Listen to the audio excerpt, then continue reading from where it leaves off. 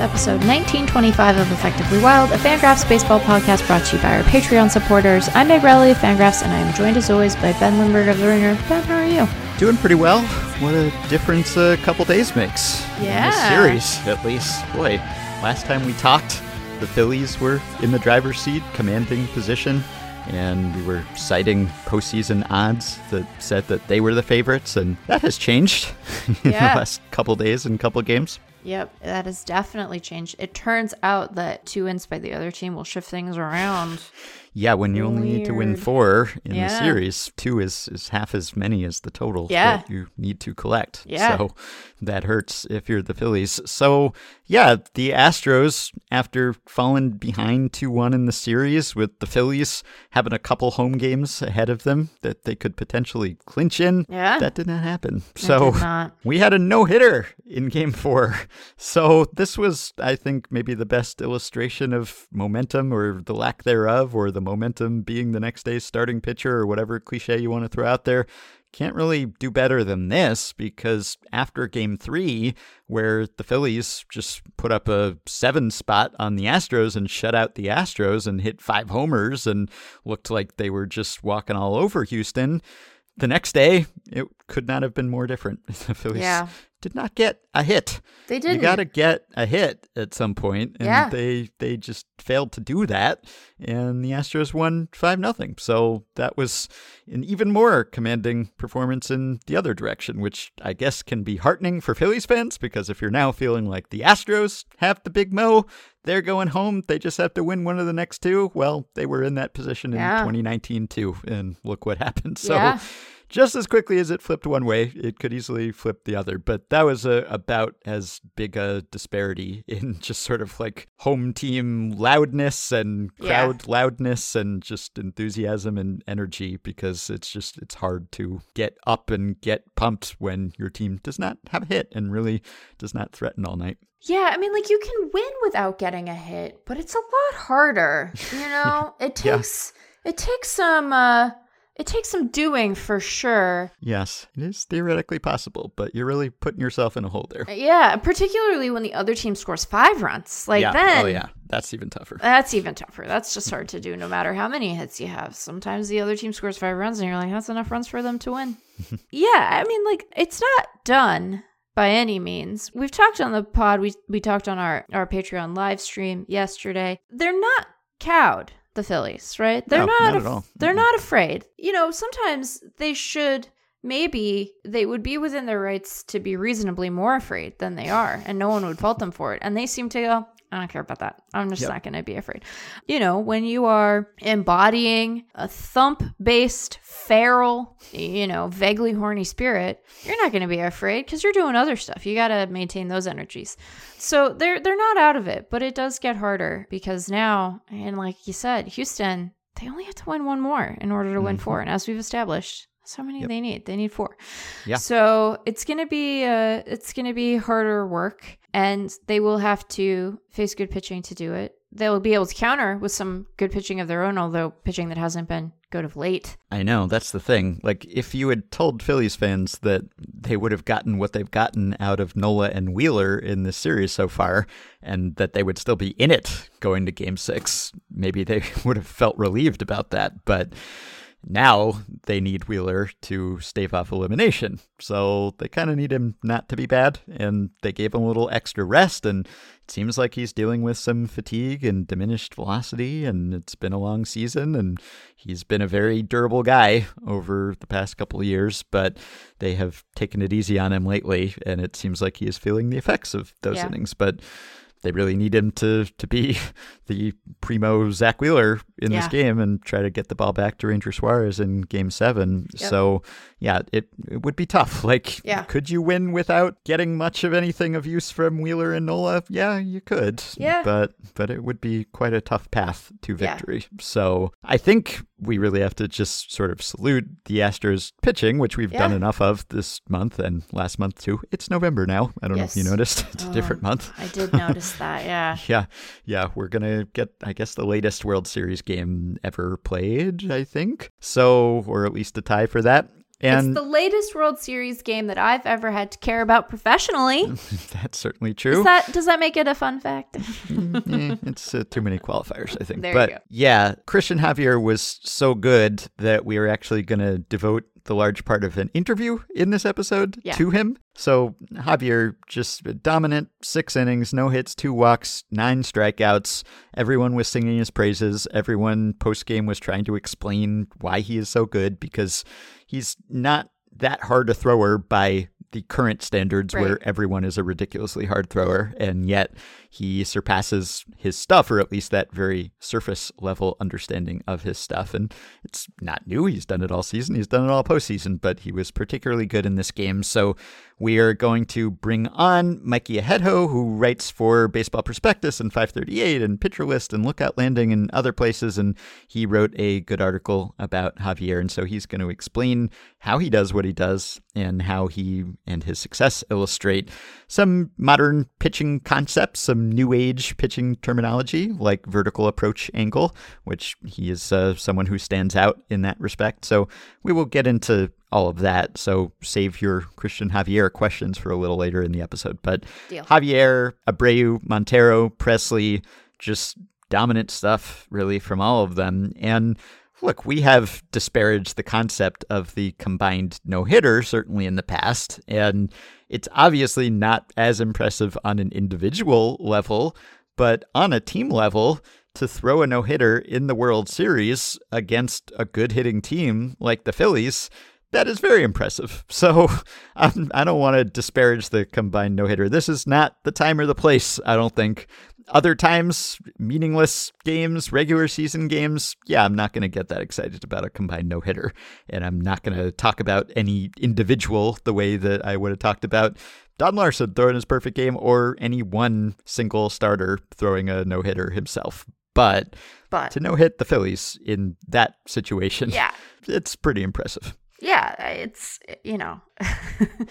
it's funny. We expect to, like, I think sometimes in the pursuit of like really keen and insightful analysis, we think we have to find something hidden, and sometimes stating the obvious can just prove the point. Like, they got no hit in a World Series game, is the thing about it. And yes, I agree, when we are reckoning with like an individual pitcher and what we think of his performance or his capacity to sure, authoring a no-hitter on your own, authoring a perfect game, like that changes our estimation of an individual guy, and we might sort of combined no-hitter adjust a no-hitter in a way that I think is fine. But also the thing about it is the Phillies got no hit in a World Series game. Yep. So that seems bad for them, Like it's not, if you're them, it's not what you want. And I think that whatever mental asterisks we might apply to the fact that it's a group of pitchers combining for this thing, we at least have to smudge away part of it when we account for the environment in which it's happening, which is that's hard to do against that team, and to do it when you really can't think of more impressive or important stakes seems, I guess like they could have done a combined no in like the game that clinches them a World Series championship. Yes. Yeah, they still can. They still can, to be clear, but also that's like literally the only circumstances under which the stakes are higher. Yeah. So that seems good, or bad, depending on who you're rooting for in this series. Yeah, any kind of win would have been nice for them. They would have taken any victory, but to do it Right. in that way, Yeah. it's more emphatic. So, Right. and Javier's parents were there. They flew in from the Yeah. DR to see him pitch. I think it was the first time his father had seen him pitch in the major leagues. He's Yeah. probably like, I don't do this every time, Dad, and maybe I will if you come watch me. Maybe you should come see all my starts. I'm sure they have watched many of his starts from Yes. afar. They know he Yes. doesn't throw a no-hitter every time, but I'm sure it was extremely cool to see in Yeah. person. So there was that, and the top of the Astros lineup delivered. Aaron Nola did not throw a no-hitter. He allowed No. too many hits and No home runs. Yeah, there's that. But the guys in the Astros lineup who are supposed to do some damage, they did enough. Yeah, Yeah, they did enough. As it turns out, I guess one run would have been enough in that Yeah. game. But they scored 4 more for good measure. So that was that. Now, game 5, which, as you mentioned, we were live streaming during. Yes. But most of our podcast listeners were not in the live stream. Happy to have those of you who were, but this was a fun one. This was a nail biter. Yeah. We were nervous in the latter stages of this game. We were definitely feeling some secondary anxiety on behalf of both teams, probably. Yeah. But the Astros won this thing 3-2, and they took a 3-2 lead in the series. And I guess this was the Justin Verlander game, or coming into it, the big question was, what will Justin Verlander do? Will he get this World Series monkey off his back? And he did, I guess. He got the win. It was his first win in a World Series game, and I think maybe the second team win in a game started by Justin Verlander. Now, he was not great in this game, like by Justin Verlander standards. He was great by Justin Verlander in the World Series standards, but normally we would not be raving about a 5-inning 1-run start with 4 walks and 6 strikeouts and a homer. I mean, it was good. You know, it started out scary for the Astros because Kyle Schwarber ripped a dinger, and that followed the Astros scoring one in the top of the first, where it looked like things might get out of hand there, and Syndergaard gave up a quick run, but then got out of things. So it looked like it was going to be a higher scoring affair initially in each of those first half innings. But then both pitchers clamped down, and Verlander, he looked shaky for a little while, and there were people who were calling for him to be pulled, and Dusty, don't make the same mistake you made in game 1 where you stick with Verlander too long. But then he settled down, and he kind of gutted through 5, and seemed like he didn't have his best fastball, and so he started relying on it less, and he was just good enough to leave with a lead, which the Astros bullpen held. So Justin Verlander, World Series winner. Yeah, and it, I think he said after the game that it was meaningful to him. Like, it seemed like it. You could tell, like, he was, relieved. Looked like a load had been lifted from him when he was removed. Yeah. So, it is a good reminder to us. We can watch a story like this and note its imperfections, and we did in the moment. And, we were right to do that, because when you walk a bunch of guys and look like he did, if they had pulled him, I would not have batted an eye if after, narrowly escaping, Dusty had said, I've seen enough. Like, we're not doing this anymore. That bullpen is loaded. They're going to have the off day. Like, let's try to tie this up and keep it close. I would not have really questioned that decision, but it's useful for us to remember what matters to the people who actually play baseball, which isn't to say that we have to like regress our understanding of the game or suddenly put more stake and store into stats that we know don't tell us as much as other ones that we've developed. But like, I think it is nice to remember like what matters to these guys, because they are the ones playing it. So that's a good thing. Even Justin Verlander, who's had an incredible career and will be a Hall of Famer and has made a ton of money and has everything you could want in a baseball career except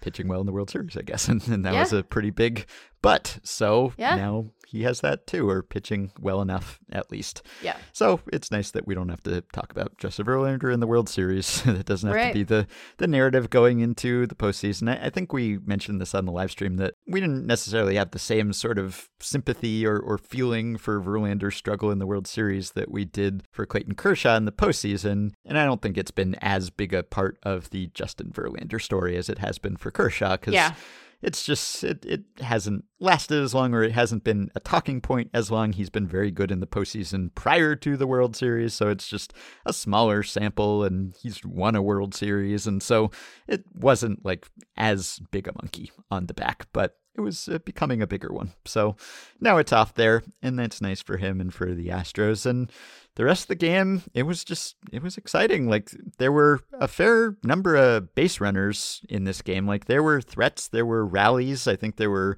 15 combined hits and 8 combined walks. And so there were a lot of leadoff guys getting on in the late innings, and then just a lot of stranded runners and not great production with runners in scoring position. And so there weren't a lot of really relaxing innings throughout. And there were some great threats and some great defensive plays, and I guess it came down. There were a couple of pretty pivotal plays at first base, one involving Rhys Hoskins, which, for those of you who were not in the playoff live stream, Meg was going in on Rhys Hoskins as watching him play first base. Defensive first baseman before this play happened. Yeah, you were talking at some length about your notes. You've said that you have no notes for the Phillies, but specifically for Rhys Hoskins and his defense, you have some notes. Yeah, I mean, it's just like, you asked me, like, is your issue with his footwork there? And I was like, yeah, and I don't like the way he scoops the ball. I just think that it's, he's not good over there is the thing.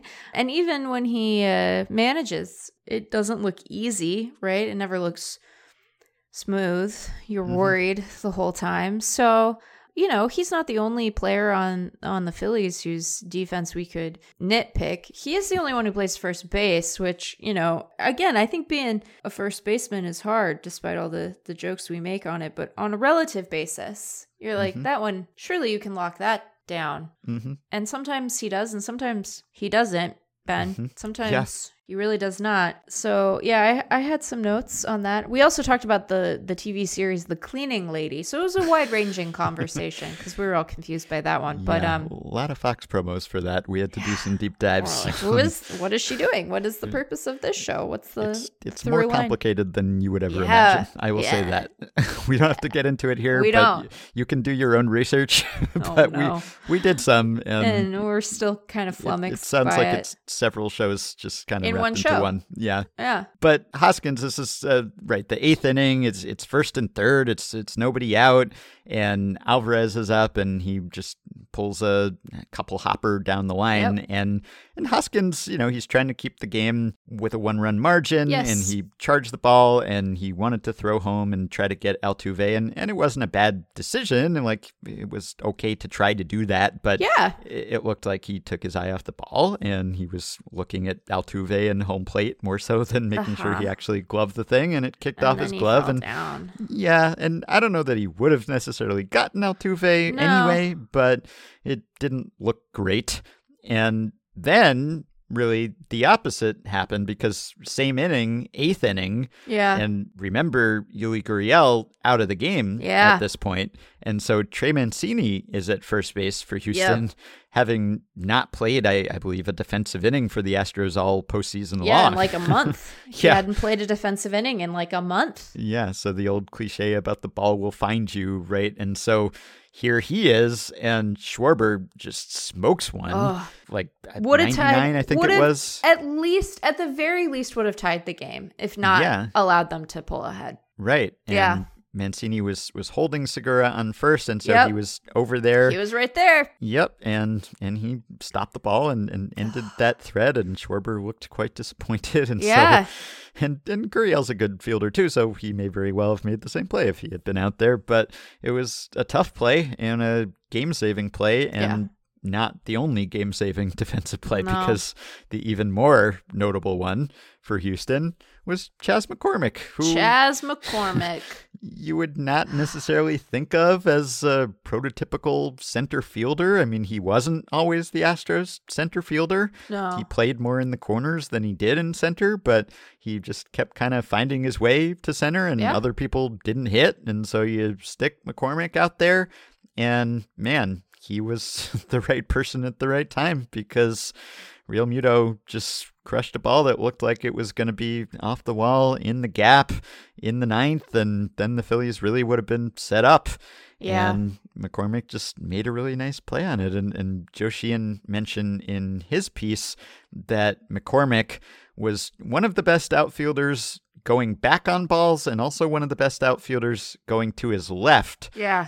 And Joe somehow resisted the JFK Seinfeld back into the left reference here, but I will not resist. So back into the left, you want Chas McCormick, apparently, and that is what he was doing here. And he gets good jumps, and he got a good jump here. And he didn't cover the most ground I've ever seen a center fielder cover, but it was more about the timing and the position of the ball, because he leaped right at the right time to catch the ball just as it was about to intercept the wall. And if he had mistimed it even slightly, he could have been too early, too late. He could have clanged against the wall. He could have trapped the ball against the wall. Whatever it was, it could have gone awry in a number of different ways. And it did not. He made a really clutch and crucial play.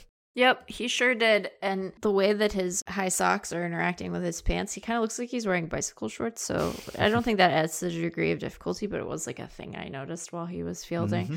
Yeah, it was an incredible play. He was just like, he was perfectly positioned. He timed his jump perfectly. It was great, you know? Yep. They got what they needed there. I want to return to the first base play for a second, because like I should be fair about stuff, you know, I should be fair. So it's like, you know, you said that Gurriel is a good defender, and like when I watch him, I'm like, Gurriel is a good first base defender. The metrics don't like Gurriel at first, at least not this year. That has not always been true of him. You know, like I think from an outs above average, and then when you convert it into runs, like Hoskins rates better. They're both bad by those metrics. But when I watch Gurriel, I don't have the same feeling of dread. I don't have like the gripping trepidation that I do when watching Hoskins. I think part of it is that like Hoskins seems to struggle even just on like scoops. And it's like, isn't that kind of the whole thing out there? It's not the whole thing, but that's a big part of it. Anyway.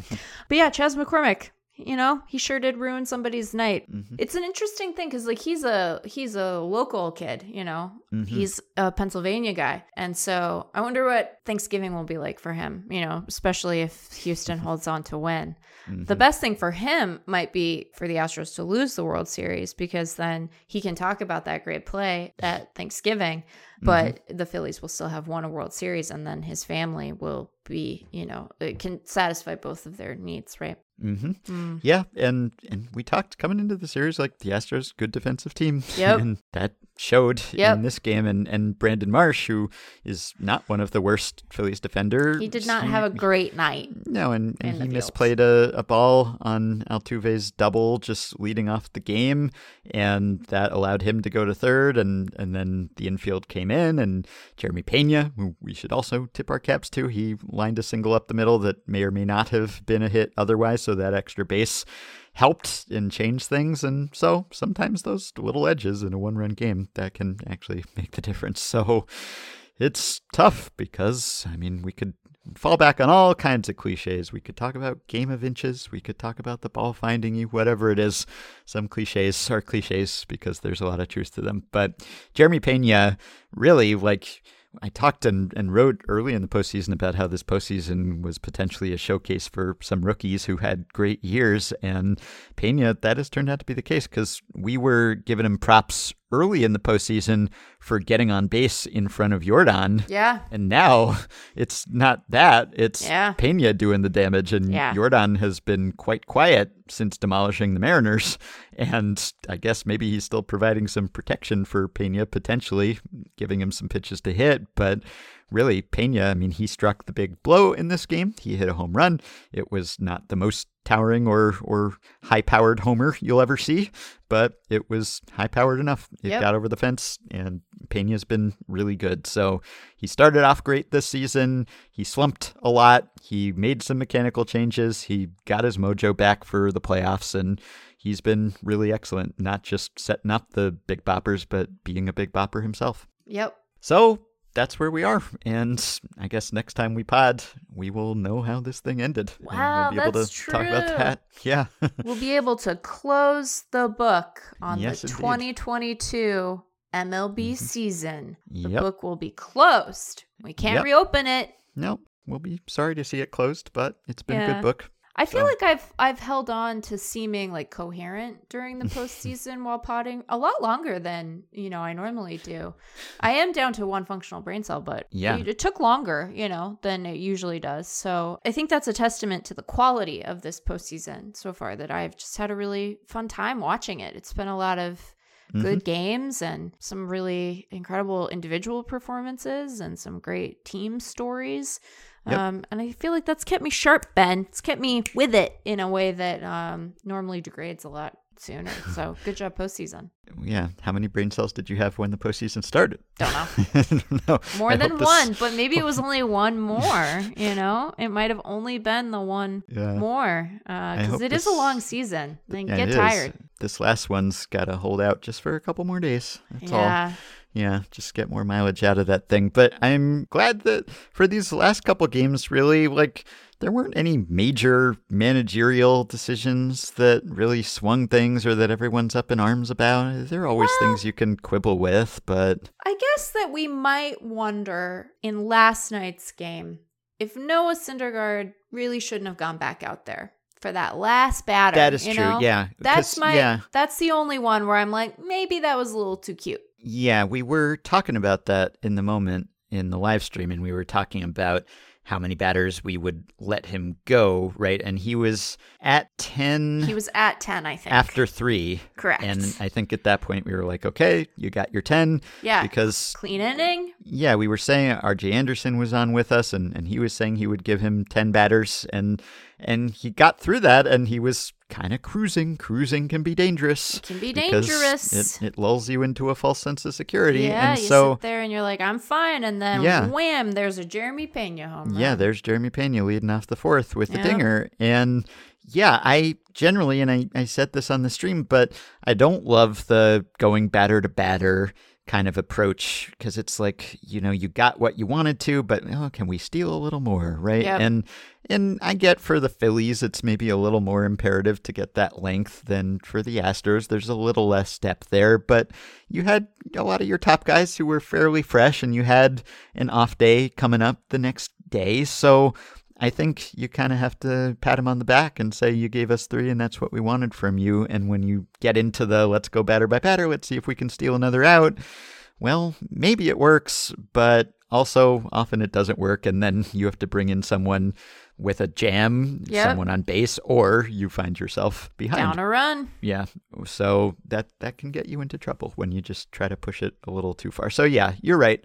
That is one thing we could critique. But for the most part, this was largely about just baseball players being good at baseball and maybe a little bit better than the other guys. And when you get no hit, there's not so much you can do from a criticizing the manager perspective. You just have to get some hits at some point, and you just have to give credit to the Astros for not letting the Phillies get any hits. And then, I guess in any one-run game, there's probably going to be something where you could point to and say, maybe if you'd made a different decision there. But really, it kind of came down to great plays and misplays. Yeah. And that's my preference. It can be fun to talk about managerial moves, but my preference is for it to come down to the players, and some of them just excelling and some of them kind of coming up short. Yeah, I think that it's better when the guys on the field and not the guys in the dugout are the ones who are determining like what's what at the end of the day. It spares us discourse. We get great plays. I see, I truly no notes. Yeah, so it was fun. So now the postseason zips odds heading into Game 6. It's Astros 81% probability to win. So that's tough. It's tough to surmount. It's tough to beat a team as good as the Astros. Back-to-back games at home with Framber Valdez starting that first one, but it can certainly be done. And of course, we saw the Phillies tee off on McCullers the last time they faced him. So if they do get to a Game 7 and they get another look at him, well, anyone's ball game, anyone's series. So we'll see. I hope these are fun games, but really my primary wish for this series has already been fulfilled, which is that it would be competitive and that it would give us some length, because we saw a lot of sweeps or near sweeps heading into this series. We just didn't see a whole lot of series going the distance, and now we're at least close to the distance. So this has been really fun. However this ends, I cannot complain about this postseason or this series. Both have delivered. Yeah, agreed. All right. Rob Manfred was at that game. And I was supposed to read a thing and I didn't. No, there's not that much to say about it. Okay, he posted a letter about the future of the game, and I do not blame you for not reading it yet, because really, we have other things to think about than Rob Manfred posting a letter about the future of the game. After our live stream was done, I had to think about eating some Indian food. So that's a better thing to think about than Rob Manfred. But he wrote this letter. I actually don't have many quibbles with the letter itself. I held off on reading the letter until the game was over, just in case something in the letter made me mad, but it didn't really. He doesn't mention the zombie runner. It's fine. And actually, if anything, he strikes a more positive note than Rob Manfred usually does. Like, people get on him all the time about not being a good spokesperson for baseball and just talking about the ways that baseball is broken and not as good as it used to be and not promoting the sport. And here he's doing his best in his Rob Manfred way to promote the sport. Of course, he does devote a paragraph to like record revenues, and I guess that's good for some people. Probably doesn't get the fans as into it, but if anyone was wondering, league revenue approaching 11 billion, surpassing pre-pandemic levels. But look, he talked about the upsets and the good teams and the talent and the players, and so I have to hand it to him. It was a fine letter, and really he was just trying to convey that baseball's good, but it could be better, and he's talking about some of the strategies and some of the rules changes that are coming and sort of trying to prepare people, it sounds like, for maximizing the entertainment value of the fans. And because he did not include the zombie runner among those changes, then I would not be too mad about it. But he got heckled nonetheless at this game because someone was at the game, user fire_chip on the r/baseball subreddit wrote, "I'm in the box next to Rob Manfred at the World Series tonight. I'll scream the top comment at him," and was as good as his word. He did do that. And this generated a lot of conversation. And this guy said, "I'm in the box next to Rob Manfred." He was very close. Like, he was just a few seats over. And he got Rob Manfred's attention, and Rob Manfred looked over, because how could he not? He was very close to him. Yeah. And he yelled, "You want the youth and the blackouts, dumbass." And that was his message from Rob Manfred. The top comment on Reddit was, "You'll get the youth by ending blackouts, dumbass." Hey, Rob, if you want the youth and the blackouts, dumbass. They have to end with the dumbass, I think. It's what you expect from Reddit, probably, and what you expect from fans talking to Rob Manfred. I don't know. I was almost disappointed, I guess, just by just how, I don't know, like, I guess it's a good sentiment. And Rob Manfred seems like he wants to end the blackouts, potentially. It's kind of it's a tough thing to do at this point. They've gotten themselves in a situation where it's tough to get around the blackouts, but it seems like he has at least expressed some willingness to do that. He's tried to take some steps to do that. I guess I was a little disappointed that this was the best the hive mind could come up with. Yeah. Collectively, we could not summon from the internet's id some better message from Rob Manfred. I mean, I guess it could have gone in some directions that probably would have been better not to go. So maybe it's impressively civil, I guess, for a crowdsourced message to Rob Manfred. But and like very specific. I appreciate that this was a, whatever you may think of the exclamation at the end, this was like a policy-based proposal. You know, and one that I think you're right, they would like to change some stuff, but that we agree with, that we think it would be really good for the game and the people who like it if we didn't have blackouts. So I think this is about as good as we could have hoped for from Reddit, really. Yeah, because you could have said, "Manfred, you bum, you're ruining the game. Why do you hate baseball?" or something like that. And instead, they had a specific policy point that they wanted to press. So, yeah, I guess I was expecting something more elaborate or something, but not bad. I don't know. It's probably best to, who knows who was sitting around there. Right. Just keep it more or less PG or PG-13 or whatever dumbass would be. Yeah. I think that's probably, it's at most PG-13. I think it's probably PG, right? Yeah. I mean, people have taken objection to my understanding of swears in the past, so I might not be a reliable narrator when it comes to these things, but... All right. Well, that was entertaining too. So we have an interview. We're going to talk about Christian Javier and Vertical Approach Angle. Just got to give you a pass blast first. And this is going to be a somewhat involved pass blast. So first, I will just give you the standard pass blast from Jacob Pomranke, Sabres Director of Editorial Content and Chair of the Black Sox Scandal Research Committee. We're up to 1925 here. And Jacob writes, 1925, the national game. Before the 1925 season began, American League President Ban Johnson found himself in hot water when some team owners were stunned to learn he was in favor of a long-shot proposal for Congress to nationalize the game. Here's a report from the Pittsburgh Press on January 15th. Quote, "Interest in baseball circles today centered in the circulation of a petition endorsed by Ban Johnson asking Congress to pass a measure placing professional baseball under government control. According to the plan, this could be done by the appointment of a federal commission by the president.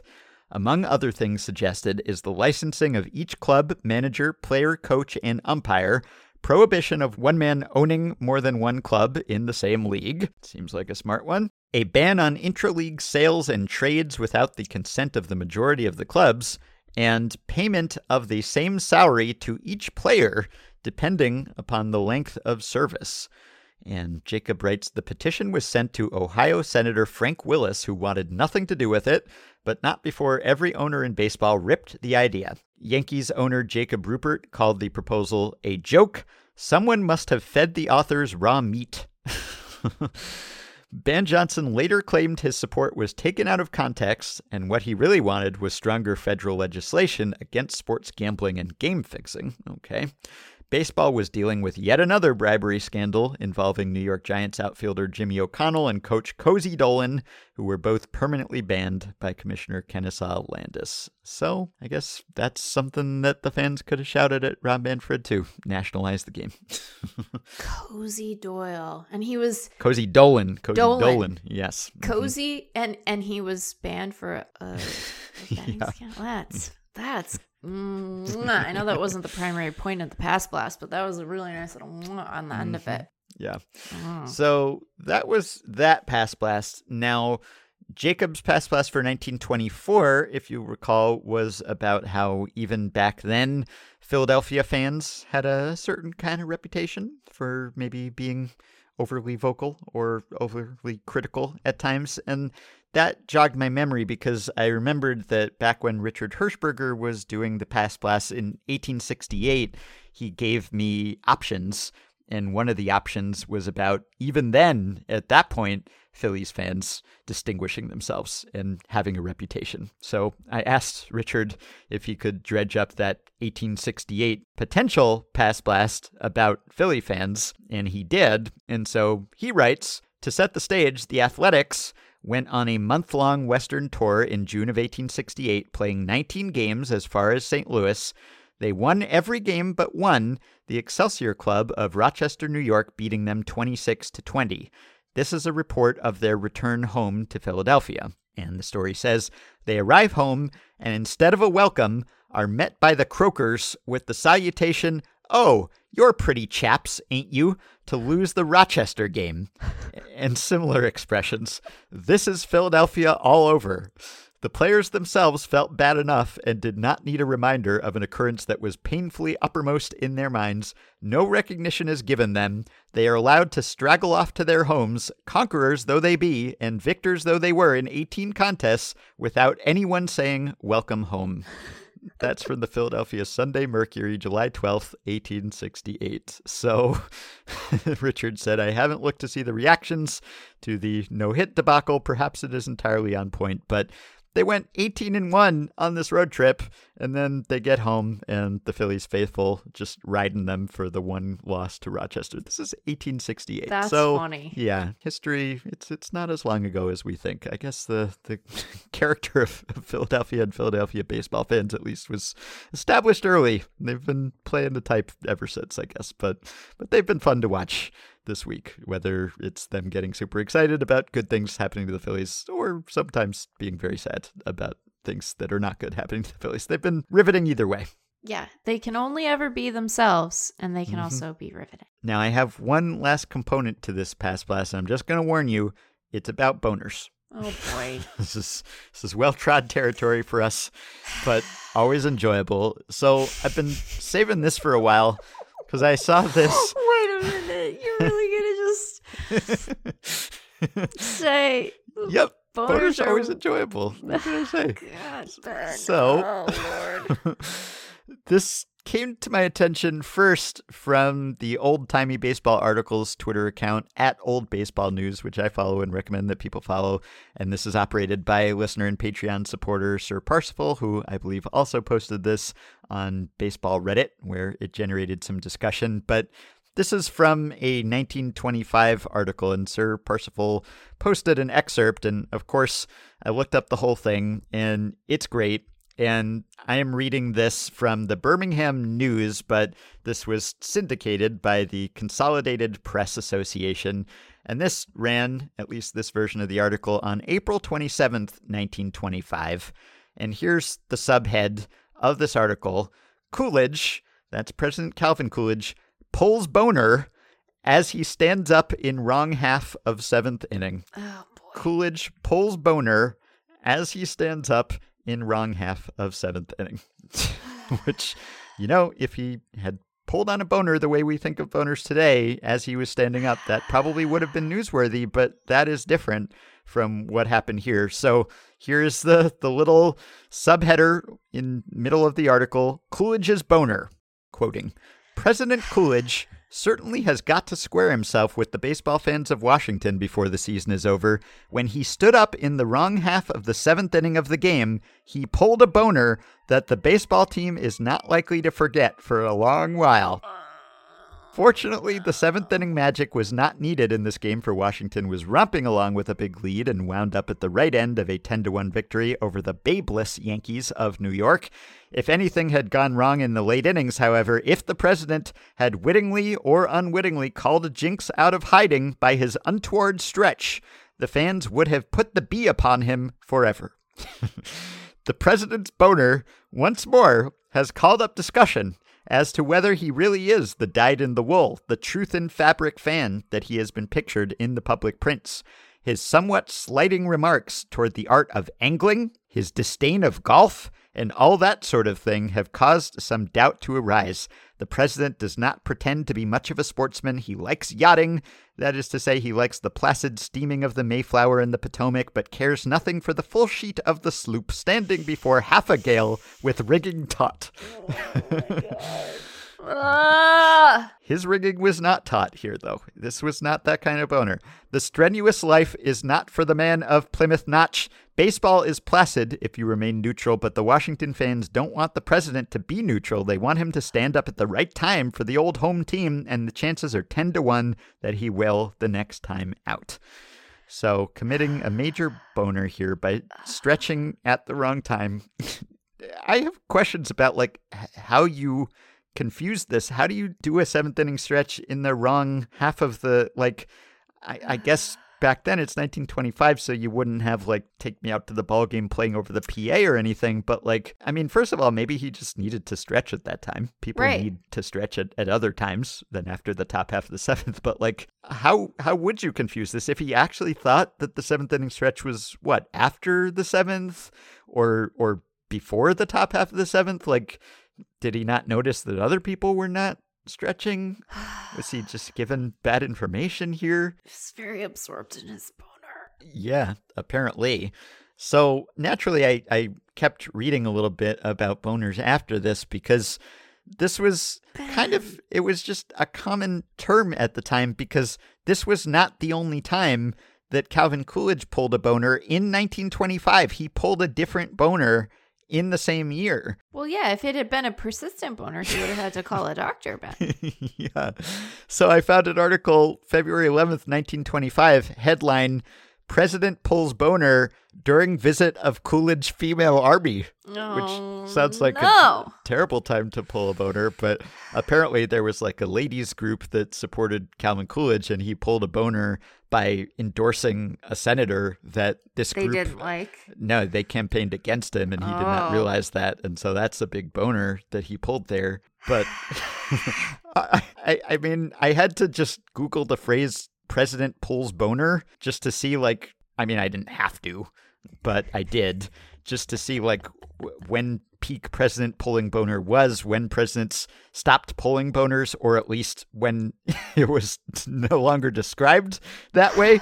Oddly enough, I couldn't find a mention of, say, Bill Clinton pulling a boner. By that point, the phrase had fallen out of vogue, if not the pulling of boners. But many presidents have pulled boners and have been said to pull boners. I found, like, just searching this, you're going to come up with all kinds of nonsense. So Really? Yeah, I mean, some of them having nothing to do with presidents, but I found a 1925 article that the headline is Rights for Boner to be Held Today. Jeremiah Boner, R.I.P., he passed. There's also another story about an alleged lover named Martin Boners. But I don't want to speak ill of the dead here. I want to focus on the presidents pulling boners. So it turns out that FDR pulled probably more boners than anyone, which I guess makes sense because he served so many terms. He had more time to pull boners. So in 1935, he pulled a boner. President pulls boner in Talk to Farm Group. Apparently, he talked about cotton being like bales. And apparently the cotton farmers were mumbling that he should have been citing the price for pound instead of the price for bale. So big time boner there. Huge boner. Yeah. 1936, President pulls a boner. That was a different boner. 1938, still FDR here, President pulls double boner. Oh, boy. Yeah. And then 1943, did President pull boner? Yeah, it sounds like he did pull a boner. So really it spanned the whole, the New Deal. There were just boners pulled during much of FDR's long reign. Well, yeah, it was a growth period, It was, yeah. Good one. Put me in prison. President Truman, he also pulled multiple boners. So 1948, President pulls boner in airport dedication ceremony. And 1951, President pulls boner over flood. Still Truman at that point. And now, 1955, we're in the Eisenhower administration here. Headline, even presidents pull boners. We've established that. Dateline, Washington, those who have pulled bloopers, now they use both terms here. Boner in the headline, blooper in the copy, found distinguished company today. President Eisenhower, in a news conference discussion of the Dixon-Yates power controversy, got his tongue twisted once and it came out Yixon dates. So he should have said Dixon, and that would not have been a boner if he had said Dixon instead of Yixon. So he should have said Dixon, and that would not have been a boner. 1958, Eisenhower pulled a boner by endorsing General de Gaulle of France. He expressed his approval of General de Gaulle, which was seen as a boner at that time. And then 1964, Lyndon Johnson, president pulls boner in crisis group appointments. Now, if the rumors are true about Lyndon Johnson and his member and appendage, then you would not fail to notice LBJ pulling a boner, but he pulled a boner in 64. 1970, we had Nixon pulling a boner by dismissing his Secretary of the Interior. And then even 1972, someone says, that's what we are hoping for, that the president pulls a boner. They needed Nixon to pull a boner so that he could be defeated. But I guess he did not pull a boner unless Watergate qualifies after he was reelected. Then he pulled a pretty big boner, but it was not described as such. The last president pulls boner that I could find was Ronald Reagan, 1988, August 11th, headline, President pulls boner on purpose. Just, I love all of the headlines. I will link to them just in case anyone is as childish as I am and wants to look at these things. I just can't believe that we didn't do more with like the Placid mention earlier, because it could have been a real Freudian slip there, Ben. You avoided it. You're quite dexterous. Yeah.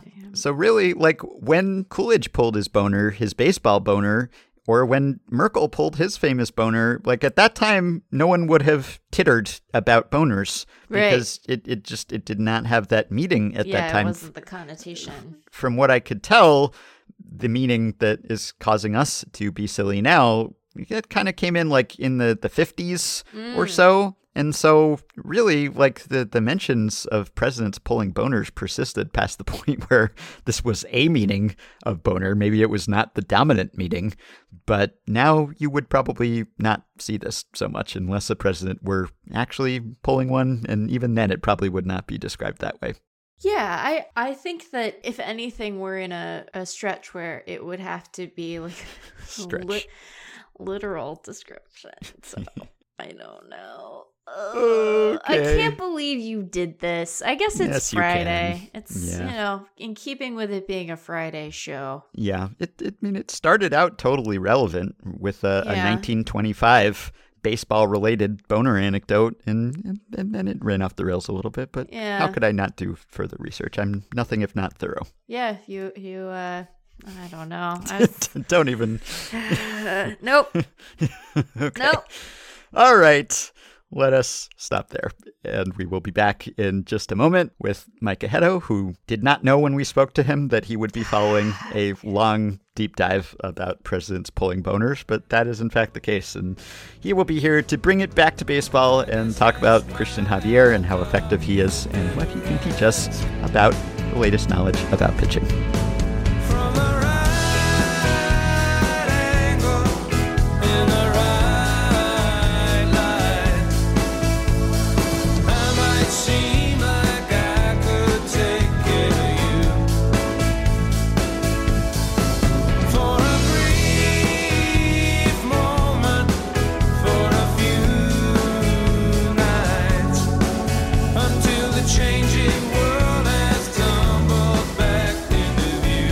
All right, well, no one has quite figured out Christian Javier, at least not the hitters who faced him, but perhaps some analysts have figured out why he is so difficult for hitters to figure out, or at least gotten part of the way there.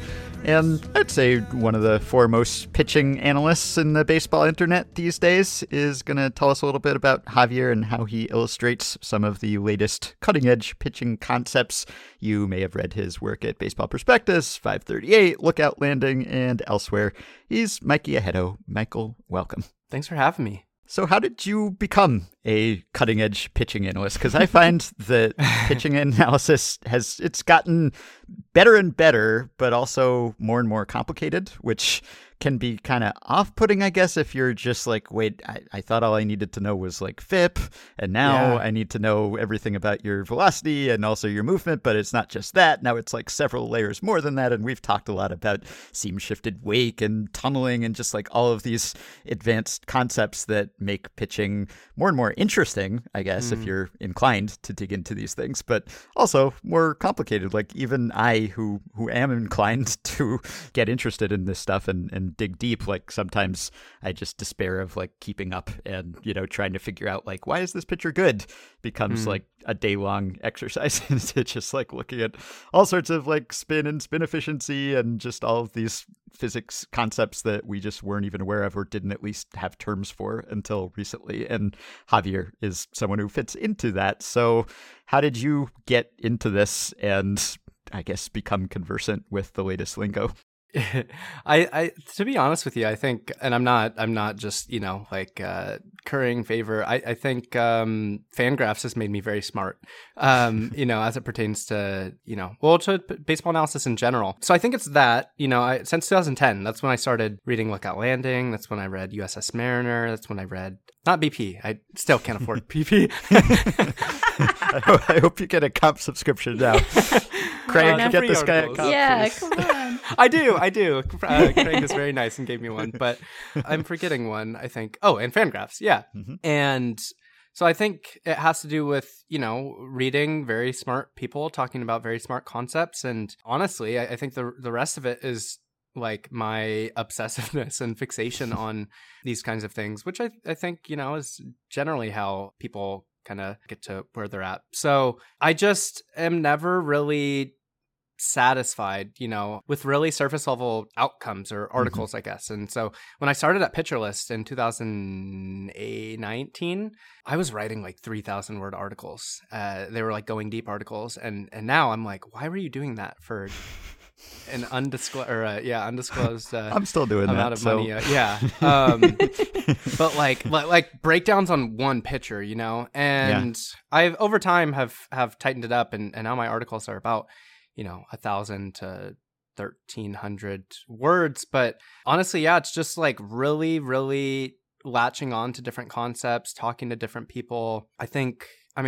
Jeff Sullivan is, and it's like, oh, surprise, really the person who made me adore, writing about baseball. I think he still, remains like, I think the most unique baseball writing voice that at least I read. And I still pull from things that, he's written about. And I'm like, oh, well, I've seen this done before. I can just apply it with this new pitcher. Mm-hmm. So, I have Jeff Sullivan to credit for really getting me excited about baseball analytics. Or maybe I don't have him to thank for that. To blame. Then, curses, right, Jeff. Exactly. Yeah. And then I think Alex Chamberlain is obviously very sharp, very smart. And I've learned a lot from him with the more advanced concepts recently. Nick Pollock, gave me a shot, and I learned a lot from him and Saris. So a lot of men, a lot of men. God damn, a lot of that does tend to be the case. Yeah, we're trying, but we got some work to do. So it does become like do you want to find out how deep the rabbit hole goes with some of this stuff? Because you can do the surface level look at pitchers, but then if you have the right audience and the right kind of mind, you could just go deeper and deeper and deeper and figure out all these aspects of pitch characteristics and such. And so you wrote this piece for BP called Christian Javier was unreal in the wake of his no-hit start. And I think it was not a shock that Christian Javier was effective because he was effective all year. And if you look at pitchers, minimum 130 innings, I think he had the 4th highest strikeout rate in baseball behind Spencer Strider, Carlos Rodon, and Shohei Ohtani.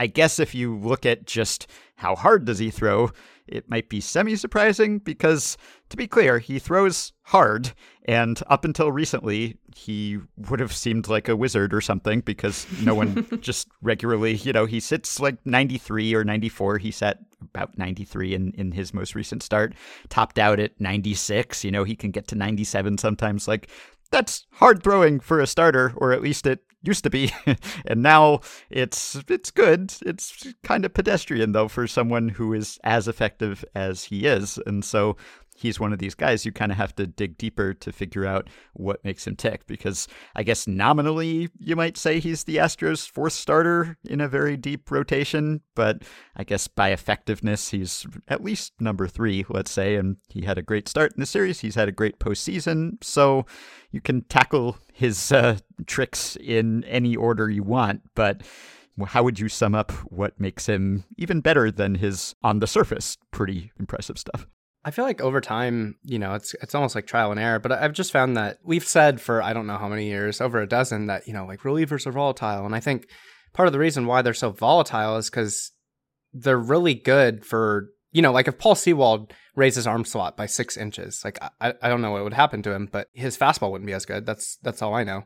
And so I think you can trace a lot of, production down to just like arm slot alone. And obviously, like, it's important to take into account, like, what does the pitcher's fastball traits look like, for example. And so, like, for a pitcher like Christian Javier, I think I've seen some, I don't know what you call them, just like plots, like from R, where it's plotted like induced vertical break versus release point. And obviously, release point doesn't take into account arm slot. It kind of tries to, but it's pretty imperfect. And like Christian Javier is a perfect example of that. But I guess before I get into that, it's like if you throw from a low arm slot, you're probably going to have a pretty good fastball, unless you throw 88 like Penn Murphy. And Christian Javier actually, like if you look at his spin traits, you would think he throws out of a high 3/4 arm slot, because I think his spin tilt is like at 1245 on a clock. But he throws out of more of like a 3/4, like low 3/4 arm slot. And so for him, I think a lot of it is, it is release point. It is arm slot that he throws from a low release means that the ball enters the zone at a really flat angle. Those are really hard to hit. And I think something that isn't considered with vertical approach angle is, I wrote something about Josiah Gray, maybe over the preseason, and like he has one of the flattest fastballs in MLB, but he doesn't have a good fastball. And I think that's because he gets his vertical approach angle out of, like a drop and drive delivery instead of actually dropping his arm down. So I think the TLDR is Christian Javier in a vacuum. His fastball traits are good, but also he has what I've kind of hastily called the Josh Hader effect, where when he releases the ball, he throws from a low arm slot, and yet he's able to keep his wrist really vertically oriented. So it creates that really like vertical spin profile out of a horizontally oriented release, if that makes sense. It is like a really convoluted thing, but I think that's the bulk of it. Yeah, I was going to ask you about sort of the pronation of the wrist and how that plays into the angle that he's able to get. Because it is funny to watch Hader and be like, he's down. I'm doing down here on a podcast, which is great because this is famously a visual medium and everyone can see exactly what I'm doing. And then, but he's not just down here. He's flicking the wrist up so that he can get, that break into the zone, which is, as you said, the Josh Hader effect. So you've described that. So I won't make you say it all again. But one of the things that I thought was noteworthy in your piece is this idea that it isn't just that he's getting called strikes, although he does get that sometimes, or whiffs. He does get, whiffs sometimes. But talk about how the foul ball is playing into his profile here, because even when hitters are able to make contact with his fastball, they're not making good contact with it, right? Yeah, that's the interesting thing, because if you look at vertical approach angle alone, you're like, this guy has the best, if you're not looking at any other traits, you're like, this guy has the best fastball in MLB. It's obviously not true. It is very good, but not quite the best.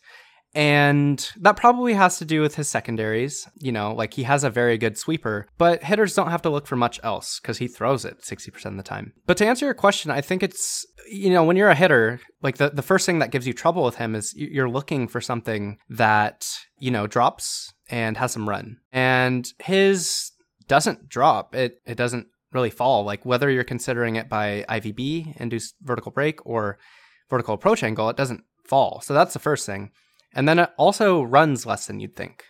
So he really gives hitters fits. And really that's like, if you think about like what it means to be a good pitcher, it's like, I think this might be kind of a hot take. Like it's kind of overblown at this point. It's like putting your pitches where you want and then giving hitters a look that is unique or that they don't see very often.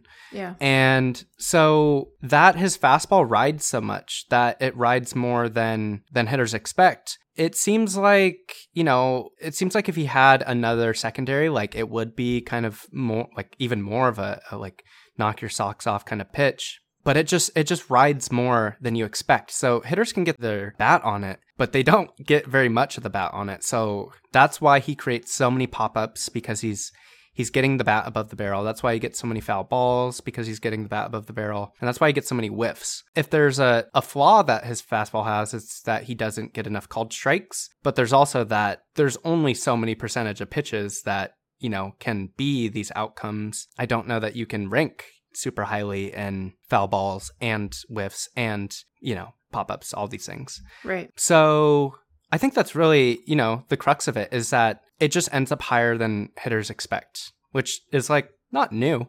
Mm-hmm.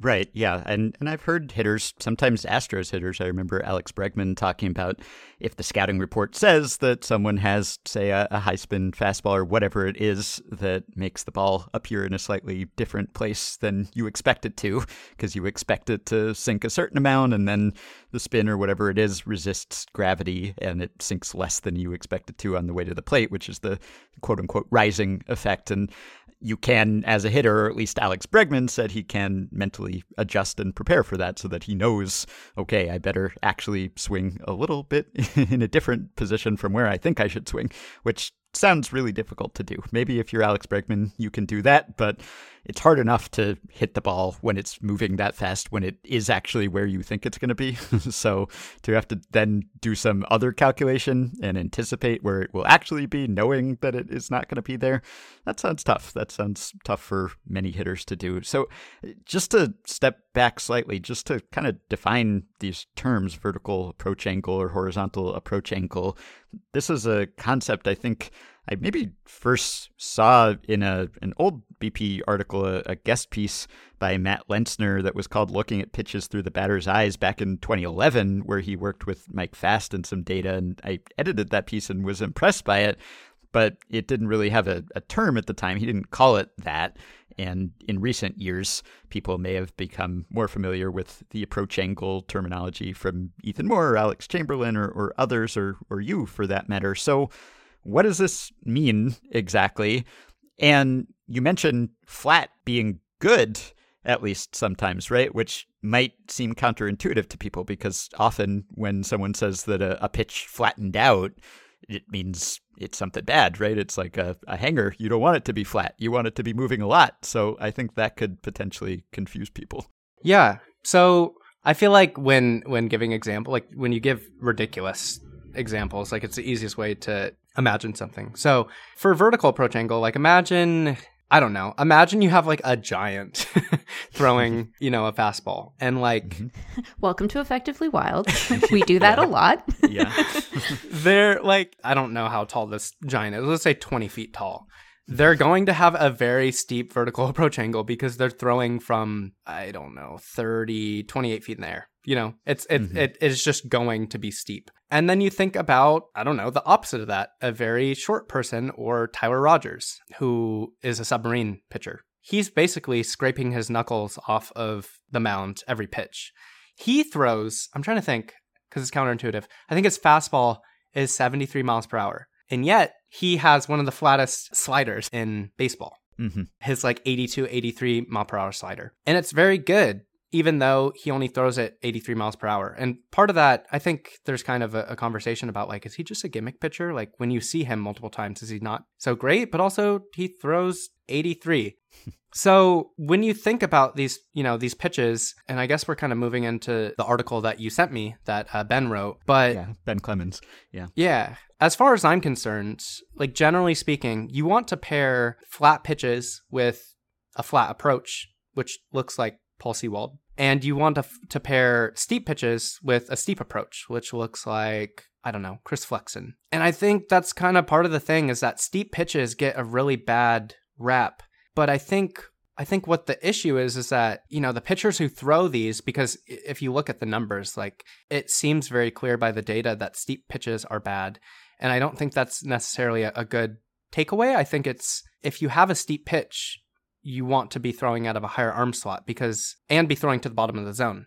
So you want to be pairing all these different traits that match your pitch. And it's like, duh, like, that's always kind of the goal of hitting or pitching. So that's kind of the vertical approach angle brief for me. I mean, with steep pitches, I think they fall probably more than you expect. And with flat pitches, they fall less than you'd expect. Both are good. I think you just want to avoid being in the middle. Right. Yeah. Because with your giant example, that would probably be beneficial, right? In order to, I mean, I don't know if that is the sole reason, but that could be one reason why, say, raising the mound is beneficial to pitchers, I assume, is that you get a steeper angle and maybe you get more momentum and other things too. But if you're that giant and you're almost throwing it like straight down at that point, I mean, if the hitter is swinging on a fairly level plane or a slight upswing, then I would assume that the steeper the angle of the pitch, like I guess the less time it spends in the zone theoretically, right? Or the harder it would be for that bat swinging to intersect the pitch on its path through the strike zone. So for the giant, then it's good to be very vertical, I assume. But I'm glad we're running with this. Yeah. No, I mean, we've talked about bigger giants in some hypotheticals. Yeah. 20 feet is a small giant for us. What if a 75-foot tall person tried to hit the ball? Yes. Like, what would you do? I was worried about him stepping on the first baseman once he gets there. That was my primary concern. Yeah. So if that's good, then why is flat also good? Is it flat is good because flat defies your expectation for there to be sink? So essentially you're just, as you said, you always want to avoid the middle, kind of the cluster where most pitchers are and that most hitters have seen the most and have kind of trained themselves against. I think part of it is, so there's this concept of like, I think y'all read my Zach Gallen article of like creating room, which I heard about through Brent Strom, the former Astros pitching coach and now the Diamondbacks pitching coach. And it's really obvious. It's basically like, if you're a pitcher, you want to be as unpredictable as possible. Like it's not new knowledge to change eye levels. And I think if you look at like Garrett Cole, maybe not so much in like the past several months, but if you look at a pitcher with a really flat fastball, they will throw them to the top of the zone for whiffs. And they also have a really uncanny ability to get hitters to just take at the bottom of the zone. Like I was telling Craig, I think 2 days ago, it's maybe my favorite pitch in baseball to watch, to see like a Shane Bieber or Walker Buehler fastball painted at the bottom of the zone and just see them strut off. Like it's just really aesthetically pleasing. Yeah. And when you're able to throw your fastball up and down, there's also that,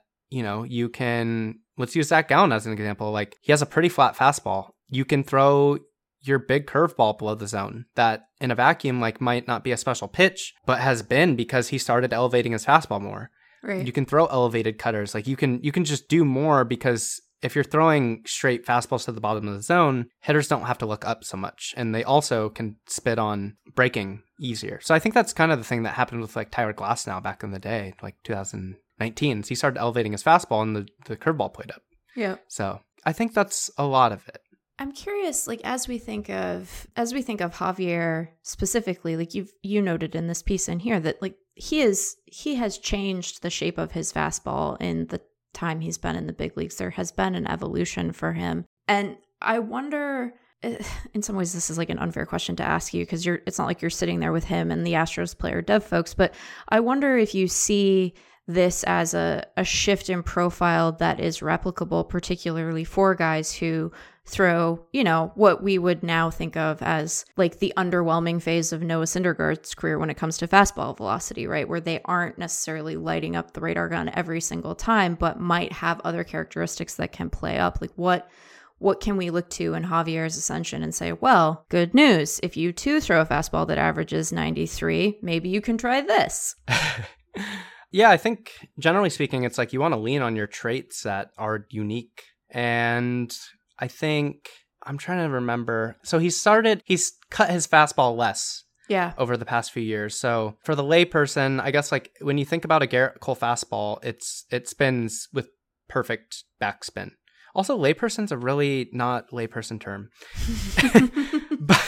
But like it spins with 100% backspin and efficiency. Javier threw with like 92 and then 94%. In the past couple years, he's up to like 96. So that means that he's creating more movement with, I guess, the amount of raw spin he has, he's able to use more of that. And I guess specifically like 2 to 4 more percent to turn into more ride. And that's why he has, I think, like almost an inch more fastball ride this year. So, it means it's falling less. So leaning into those traits, and it's a really convoluted, conversation, but, if a guy, so like, there's also the concept of having like pronators versus supinators. So it's easier to be able to, you basically have one skill a lot of the time. It's to be able to efficiently spin a fastball and not really be able to throw breakers, or to be able to really rip off breakers and throw an inefficient fastball. That's kind of what makes pitchers like Walker Buehler really special. Is like he had a really good fastball, and then he also had really good breaking pitches. So there's also that. It's like taking these, like, I don't know how to describe, really, like Walker Buehler is like a freak of nature. Like it doesn't seem like it, but he is. So leaning into these different traits, because if you think about an inefficient fastball, like a Marcus Stroman fastball, like he's just not going to throw an efficient fastball. So you want to lean into that drop, I think, and then lean into, he throws a good slider. So the more pronating type pitches. I don't know if that answers your question. It's interesting because the Ben Clemens post you mentioned, and I'll link to all of these things on the show page as usual, but Ben was talking about how maybe the Giants have figured out this thing, at least with some of their pitchers, where it's actually good for a sinker to be flat and have a shallow approach angle and then throw it at the bottom of the zone so that the hitter maybe expects it to sink more than it does, and it doesn't sink, and it stays up high enough to get the called strike. And so if you pair that with the right release angle, then you deceive the hitter. I mean, it's all very complicated, but that can be something that benefits you at the top of the zone. It can also be something that benefits you at the bottom of the zone. It's just all about, well, the old cliche about hitting being timing and pitching being upsetting timing and just upsetting the hitter's expectations in general. These are just all these different ways to do it. And I guess there were always pitchers who did these things intuitively and just had these traits. And now it's just that we can quantify them and to some extent develop them and actually name them and recognize them when they're occurring. So I guess part of it is that pitching has changed. Part of it is just that the technology has illuminated aspects of how pitching always worked, probably. But it's just, you got to dive deeper and deeper. And I wonder, because we were talking about the Derek Thompson Atlantic piece earlier this week about how baseball is sort of solved and that is why baseball is broken, is that everyone kind of figured it out too well. So these concepts that we're talking about here, is there a reaction to the action? Is there a counter move to these things? Is it just that when everyone starts throwing a sweeper or starts throwing pitches with certain types of approach angles, etc., then it won't be unusual anymore, and then hitters will have seen it so much that it won't work as well? Or can these things not be countered? Like maybe it's just really hard to hit this stuff because guys are throwing such nasty stuff that there is no counter reaction. And so you then have to figure out a different way to hamstring pitchers other than just getting better at hitting. Seems like with the concepts that we have now, we're starting to reach kind of the upper kind of limits of where we're at. There's also, I think what you're talking about is like hitters training bat path. And Robert Orr at Baseball Prospectus has written about just that. Actually, the Giants are smart. The Giants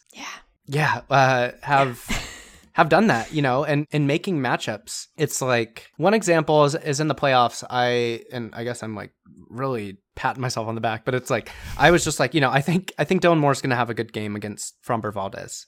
And my thinking was Dylan Moore has a really steep vertical bat angle, which is basically like when you look at his bat at contact, it's like a 45-degree angle. Like that swing, you want to see pitches at the bottom of the zone. And I think that's part of why, like Cal Raleigh, if I was a pitcher, I would just throw him fastballs at the top of the zone because he's not so great at hitting those. So I think hitters are getting better at it, but also I think it's a really bad idea to create, a team of one bat path, because there's always going to be fluctuation. It's always going to be really fluid. And so like some teams might have a year where, they do have guys with really steep VBAs or vertical approach angles and it works, but it won't always. So I think it's kind of just there will always be kind of a give and take, but it seems like pitching will always be ahead of hitting without, the MLB really stepping in. And by the way, I didn't say the MLB. I said the and then paused. Yes. And then said MLB. Appreciate the clarification. Yeah. But yeah, I think like it's really hard to see gains as a hitter, and like really, I say this as someone who probably throws like 50 miles per hour, like it's not so hard as a pitcher. You add velo, you lower your arm slot, and you're like, you go from 2019 Paul Sewald to like 2021 Paul Sewald. Mm-hmm. Yeah. So Sewald was one of the poster pitchers for some of these concepts that I think helped popularize them. And now you have Jeff Passan just wrote about Christian Javier for ESPN as well. And he got into this stuff too, and vertical approach angle. And he called it the pitcher's equivalent of launch angle, essentially measuring the angle at which a ball goes to the plate. And so he noted pitchers with extremely high arm slots have high vertical approach angles. Ones like Javier with lower arm angles come with low vertical approach angles. What's exceptional about Javier isn't just a VAA that is third lowest among starters, and behind Freddie Peralta, Joe Ryan, a couple other pitchers who maybe have more effective fastballs than their velocities would suggest, but also he noted his high front side adds some funk and deception to the delivery. His spin rate and spin efficiency are well above average.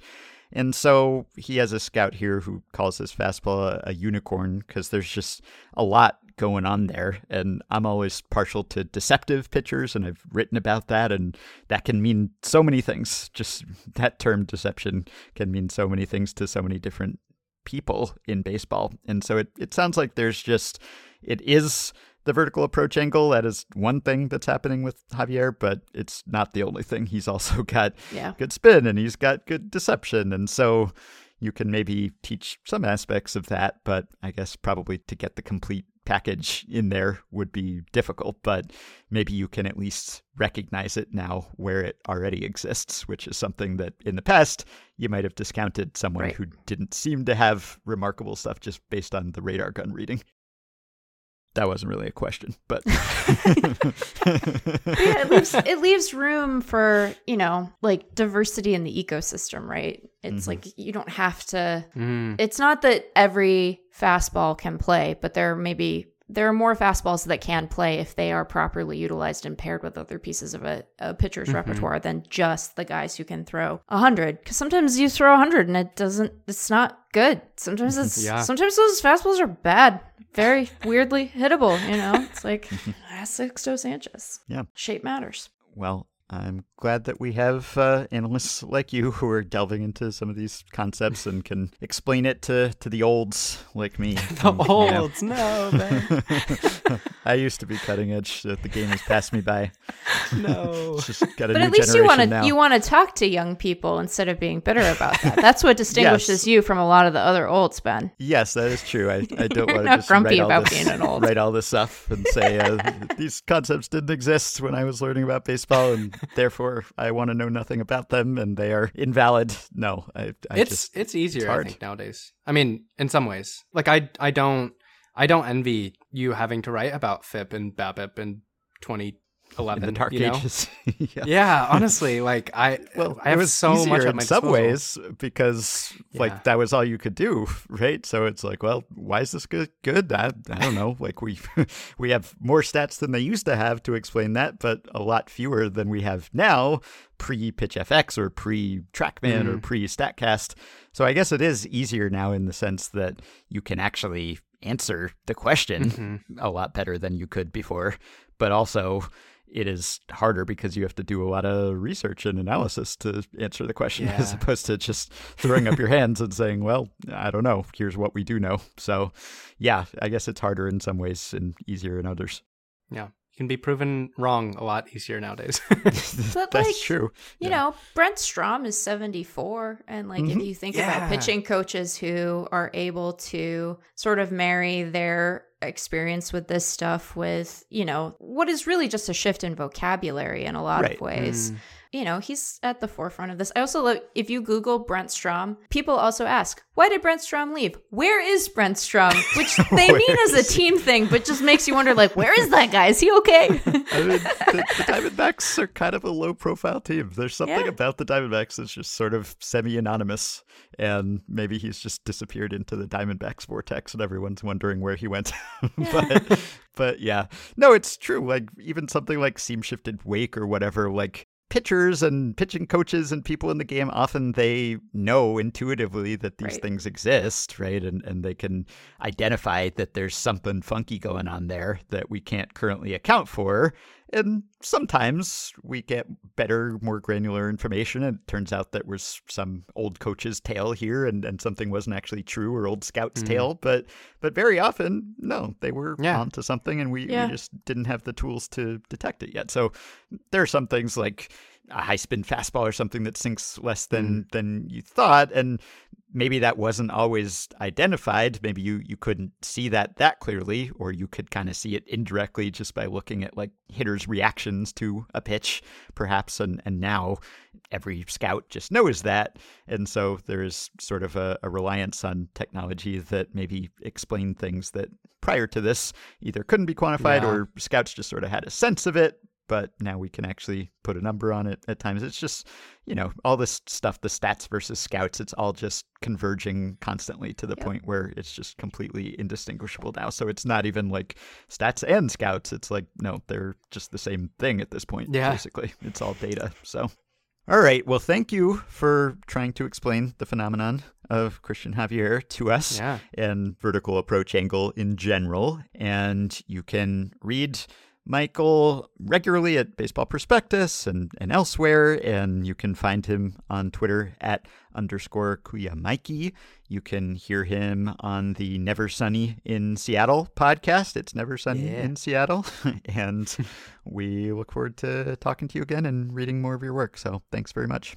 Yeah, thanks for having me. All right, that will do it for today and for this week. Thanks, as always, for listening. I should have noted, by the way, that Christian Javier was, of course, part of 2 combined no-hitters this season. The first one came in June against the Yankees, June 25th. That day, he went 7 innings, walked 1, struck out 13. So 7 no-hit innings plus 6 no-hit innings. Can we give him just credit for a full no-hitter there, applying whatever discount is appropriate? Maybe not quite, but impressive outings. And in fact, one notable thing about his performance in Game 4 was that the Phillies really didn't even come close to getting a hit against him. There was one Gene Segura lineout against Rafael Montero with 2 outs in the 8th that looked like a hit off the bat, had an expected batting average of .910, but the highest expected batting average on any batted ball off of Javier was .320 on a Kyle Schwarber ground out. So he really didn't even allow a lot of hard contact or likely hits. Just impressive stuff, and very fastball forward, very four-seamer forward, as the Astros are as a staff, which kind of goes against the grain of the trend these days toward fewer fastballs. But when you have a really great fastball, like Javier does, then you might as well use it. Also, I was just rereading Rob Manfred's letter on MLB.com that we referenced earlier. I said he didn't mention the zombie runner, and I think that's true, but you be the judge. Is this hinting at it?